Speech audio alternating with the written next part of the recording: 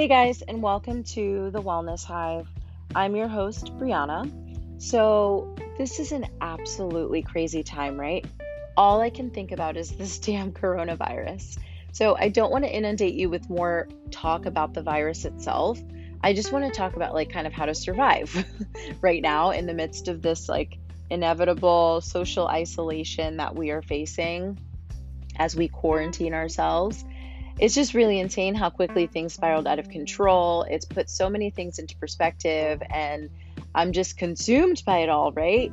I was, torn about, what to cover this week and what I wanted to focus on and talk about. And I decided that I wanted to focus more on movement and food in particular, and really, taking a glimpse into how we can get through this social isolation and still maintain some inkling of sanity and maybe a fitness regimen somewhere in between, right? And it's tough. We're stuck at home trying to survive the day with our kids or boyfriend or husband or in-laws or whatever your living situation might be, and still maintain some sense of routine.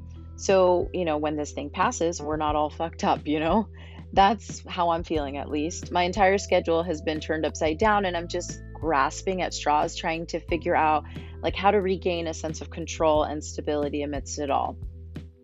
And kind of along those same lines, because a lot of us are fortunate to quarantine ourselves and choose not to go to work because we have the ability, we have the leave, we have the time, and we won't have any financial impacts.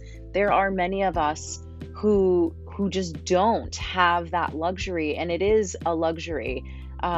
I'm a member of a few mom groups on Facebook, and it's been kind of shocking to read all the mom shaming that's going on. I'm a little surprised by it, honestly, because these groups are generally very positive, but it seems right now that there's a great deal of judgment being passed to women who don't have the option to self-quarantine and work from home. And I just want everyone to keep in mind that some people work jobs that don't allow them to miss work, when many people who work hourly jobs don't show up. They legitimately don't get paid if they don't clock in. I know it's a really scary time for all of us, and we're all freaking out about possibly contracting the virus or hearing the latest news about someone else in our community who's contracting the virus. But we have to be sensitive to the fact that many people have to still maintain a sense of normalcy and keep on keeping on like everything is everything, because that's just their reality. And, we need to try and help them the best we can versus pass judgment. And remember, if people could choose to stay home with their family in isolation in an effort to avoid contracting this virus, I'm sure they would, right? I don't think that anyone is out here doing what they can to spread it. Positive presuppositions, I think that we need to lead with kindness and understanding, and that, a little bit of kindness, a little bit of understanding goes a long, long way. So I just wanted to say that, because it's just been frustrating reading a lot of comments and articles about people who, think they know, what's going on in someone else's life. And I just think it's really unfortunate that that's the path that we're choosing to take when, commenting on someone saying something about the fact that, that they have to go to the store, they have to go to the mall, they have to go to the, do whatever, just because that's just their life. And all we can do is just hope for the best and send them good vibes and, hope everything works out for them. Okay. So, back to what to do, right? What do we do in this time and in these moments? We're trapped at home. All we have is, all we have to do is stare at our families. That's all. Entertain our children, just kind of survive. Well, I picked up a copy of Time magazine, which I love. Side note, guys, if you didn't know or haven't checked it out, Time magazine, you should. They have been publishing some really great articles about food, nutrition, exercise, literally all the things. I don't know when they went all mindfulness focused, but I love it and I'm here for it. And in a recent article published in their latest edition, Richard Jerome talks about mood and food. That's actually the title of the article. I personally needed to hear this, guys. Not gonna lie. Food is truly where things go downhill for me. If I didn't work out the way that I did, I'd be a much bigger person. My weight honestly fluctuates a ton depending on how I'm eating. It takes a lot of work and real discipline for me to lose weight. I am not in any way insinuating that I am an overweight person or super big, like at all, or even if I was a little bit bigger than what I am, that would be a horrible negative thing.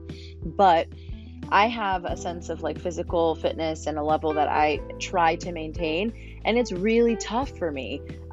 It is not easy. So this article resonated with me on a lot of levels. And for real, in the past, and, not gonna lie, a little recently too, food is, something that I've used to cope with stress and frustration. I love sugar, okay? And it's tough for me to resist a cookie and cake and chocolate in general. So I totally understand that fight to resist the urge.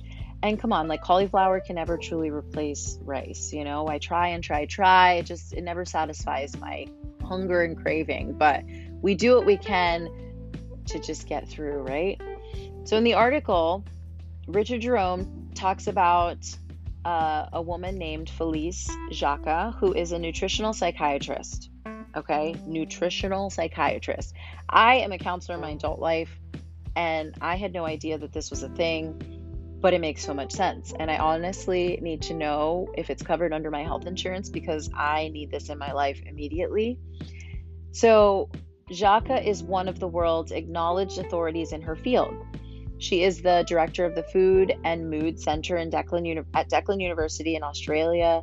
She's also the founder and president of the International Society for Nutritional Psychiatry. So she is definitely a credible source here. In the article I read, Jerome quotes Felice Jacques when she says, "Mental disorders account for the leading cause of global disability when people are unable to participate fully in life, in the workforce, and in education." What most people don't know is that there have been no new medical treatments for depression for decades. The treatments we do have, antidepressants and therapy, do not work for many. So there is an urgent need to develop new ones. She goes on to say, one of the most obvious yet under-recognized factors in the development of major trends in mental health is the role of nutrition. So I was honestly blown away to read that for the last few decades, there have been no new treatments for depression. Depression is extremely prevalent, not just for adults, but for adolescents. I work in a middle school, like my day-to-day adult grown-up job, and I have about 5 counselors in my department. We also have a school psychologist and a school social worker that works with us as part of the counseling team to meet with children and families to support them and provide resources for any type of social emotional support that they might need. On average, my counseling team talks with about 10 kids a week who express some form of depressive thoughts and or feelings. 10 kids per week, and that's like the average, right? So there are peaks and valleys depending on kind of what's happening throughout the year.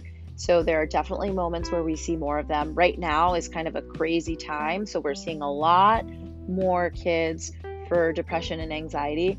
About 80% of the kids in conversations that we talk to lead to suicidal thoughts or ideation, which is super scary, but that's just kind of our reality. When I think about how healthy kids are, it really makes a ton of sense, and it makes me think about, like, are they actually healthy? What are they consuming? What are they eating? Now we know that suicidal ideation in adolescence, there's so many causes that are apart from nutrition and what they're consuming, but I think that food coupled with their change in hormone level is a deadly combination. Thinking about all of the chemical imbalances that they experience through their adolescent development. I mean, it's really just like fascinating to think how food could be an impact, both positive and negative, on that. So it's just something to keep in mind, but not just with adolescents, but generally speaking with people. I'm just, really interested in, like, given how people change, society has changed. It's shocking to me to think that we wouldn't have new and improved methods to treat depression, right? Am I the only one who's surprised by that? I mean, doctors and researchers come up with new and improved meds constantly. Why would this be any different? I was super stumped here, I'm not going to lie, but let's move on because I don't want to get stuck at just that point. Although it is something that we should keep in mind, like maybe come back to it another time. So having that knowledge, like that little nugget of information, it makes sense that we have to start keeping in mind the role that nutrition plays in our overall health. So I'm sure you're wondering, like, why are we talking about this? Nutrition is important. Duh. We hear it everywhere. It's like ingrained in us, like drilled in our brains everywhere we look. Like all of the things about nutrition. Don't eat carbs, don't do this, don't eat sugar, blah, blah, blah. Like we definitely hear it all the time. Abs are made in the kitchen and all that jazz. But why does it matter right now? Like right now in particular? Well, cabin fever, my friends, is no joke and can lead to depression. That mixed with poor diet causes a shitstorm that I think we all want to avoid, right? So let's pause on food real quick and talk about cabin fever. It's a saying that I've heard a lot in just the last few days. And it's kind of crazy because we're just at the start of this whole quarantine. I read somewhere that we are 10 days behind Italy. So Italy is in deep quarantine. Nobody's leaving their houses. It's like the law now that they can't go out into the street. If they do, they have to be 3 or 4 feet away from each other, something crazy. So it's just interesting to think this is kind of, people are already expressing feelings of I'm going insane being at home and I don't know what to do and I'm just feeling super restless, and we're just at the start of it. So I'm just thinking to myself oof, settle in guys, it's going to be a rough few more weeks. So assuming that not everyone knows what cabin fever is, I'm just going to quote a definition from verywellmind.com. They say that cabin fever is a popular term for a relatively common reaction to being isolated in a building for a period of time. Some experts believe that cabin fever is a sort of syndrome, while others feel that it's linked to such disorders as seasonal affective disorder and claustrophobia.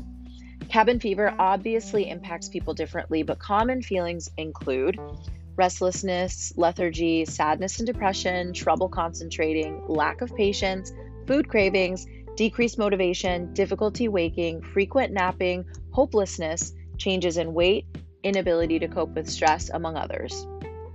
Just a note, because I do work in the mental health field, and I think it's important to note that all of these feelings that I just listed could certainly be exacerbated by a pre-existing condition of depression and or anxiety. So if you are already feeling depressed, if you're already feeling anxious, this is going to be even more elevated for you, which I think is why it's even more important to hear this and to really be mindful and intentional when thinking about the foods that you're consuming and how we're moving our bodies on a regular basis. And like I said, cabin fever impacts people differently.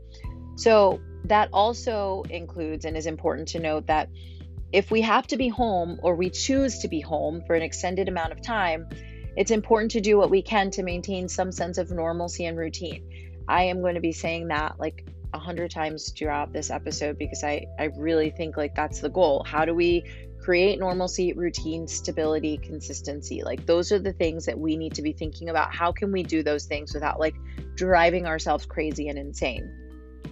And I do believe that it starts with what we're consuming. Back to that Time article that I mentioned earlier, Richard Jerome quotes Drew Ramsey, an author and assistant clinical professor of psychiatry at Columbia University. He says, we think about a lot of long-term consequences when we think about our diet, such as heart health, diabetes, and cancer. But we don't really tie what we eat to our risk of mental health disorders like depression and anxiety. Them's the facts, y'all. I mean, I can relate to this.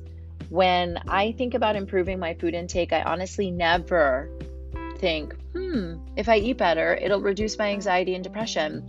I honestly just think about the physical and health impact. So obesity, diabetes, cancer, because it runs in my family. All of these things are things that I think about on a regular basis when I'm thinking about nutrition. Obviously weight loss, weight gain, but anxiety, depression, nah, that's not something that crosses my mind. So I mean, and maybe that's just me, but that's just something that I found super interesting.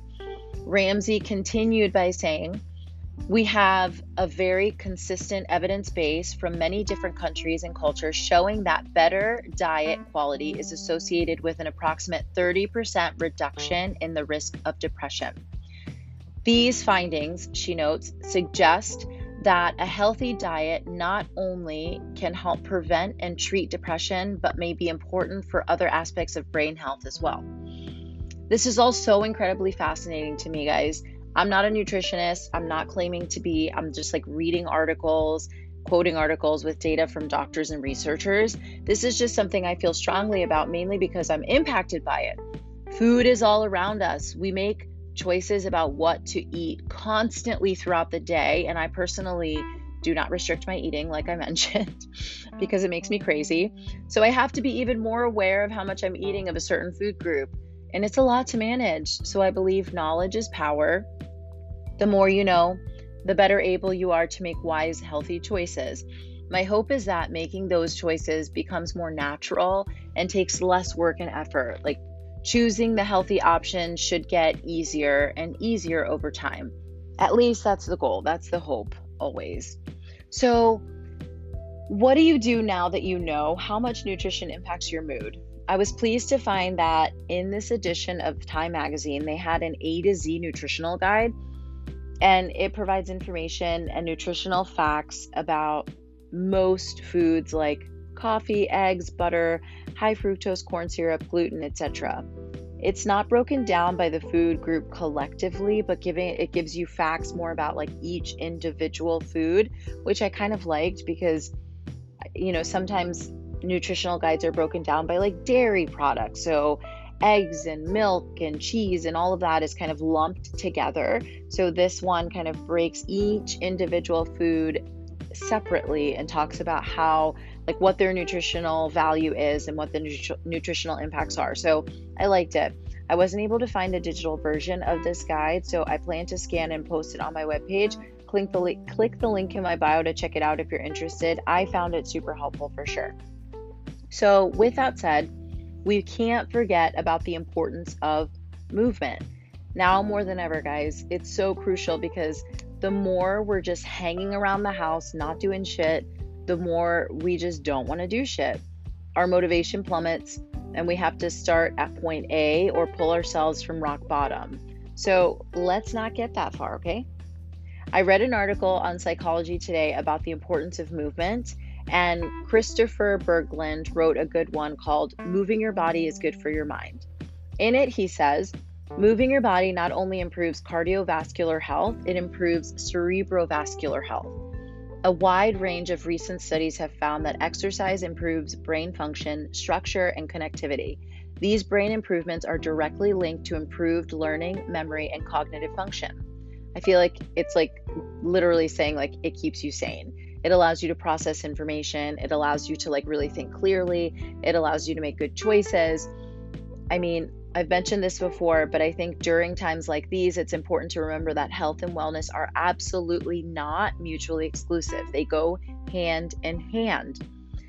So Berglund goes on to say, exercise is medicine. In many cases, aerobic activity, strength training, yoga, mindfulness can be effective and more effective than pharmaceutical treatments. So we know that to be true. We also learned the importance of incorporating healthy nutrition into your diet from Felice Jacka earlier. It continues to be proven over and over again. And we don't really need proof, It's all around us truly. We feel the difference when we scarf down McDonald's versus having a balanced meal. We feel the difference in our body when we're active and moving consistently and constantly versus doing nothing for weeks at a time. We definitely feel the difference. I know the feeling of wanting to do nothing. It's overwhelming when you just want to veg out on the couch and catch up on shows. Now, I'm not saying that, or I'm not telling you that you should not do those things. We all deserve downtime. I'm just encouraging you to move your body any way that you can and fit it in some way so that you are avoiding the inevitable, avoiding the depression, the loss of routine, the feeling of having to start over. Just maintain the best that you can. That's the goal right now. It's like we're all trying to like get through this, survive this, maintain as best we can so that when we come out of this, we are not struggling to get back to where we were. Like we are a little bit closer. We're right there. It's just like one step versus like so many steps, like 10, 15, 20 steps away from us. So that's what it's about, maintaining. I know a lot of places who are posting videos online and offering online platforms, and I personally am running live Instagram classes as often as humanly possible. I think it's really important during this time now more than ever to connect with people or a group virtually and stick with it. You'll definitely thank yourself when it's all over. Like, we have to really move with intention right now, make time, whether it's like 20, 30, 40 minutes in a day that you are going to like maybe wake up and work out, or you're going to wake up, do a few things for work, clean up your house, work out, and then go about your day. Like, find time with whatever it is that you're doing. Like, make the time. This is scary, and this time is scary, and I don't know if like we've ever seen anything quite like it in our lifetime. Truly, in my lifetime, I'm in my like mid to late 30s, so I've never in my lifetime seen a need for quarantine. So I'm having a lot of anxiety about like being away from work and letting that pile up, and knowing that like deadlines are coming and going and I'm not doing shit because work has stopped. My kiddo is out of school and she is not learning right now. So I'm trying to figure out how I can supplement the things that she's already done so that she can maintain and not regress. Trying to maintain just some stability in my life and routine, going to bed, waking up, like doing the things that I normally would do, so that when I have to get back to it, I'm not like dead and struggling, right? So I'm right there with you, and I'm here if anyone needs anything. We can hang out live, have a glass of wine, work out together, whatever it takes to keep us sane. Please, please, please reach out anytime. I am definitely aware of just like what's going on in the world and like how stressful and scary it is. And I totally feel those same things too. And I truly am just using fitness as an outlet to maintain a sense of sanity, if nothing else, because it's hard to be at home. It's hard to be isolated. It's hard to just like stare at the walls of your house and not kind of experience the world the way that we're normally, and used to doing on a regular basis. So, check in on your friends who seem like they're okay. Check in with each other, check in with me, I'll check in with you, and reach out if there's anything that I can do to help during this crazy time of social isolation.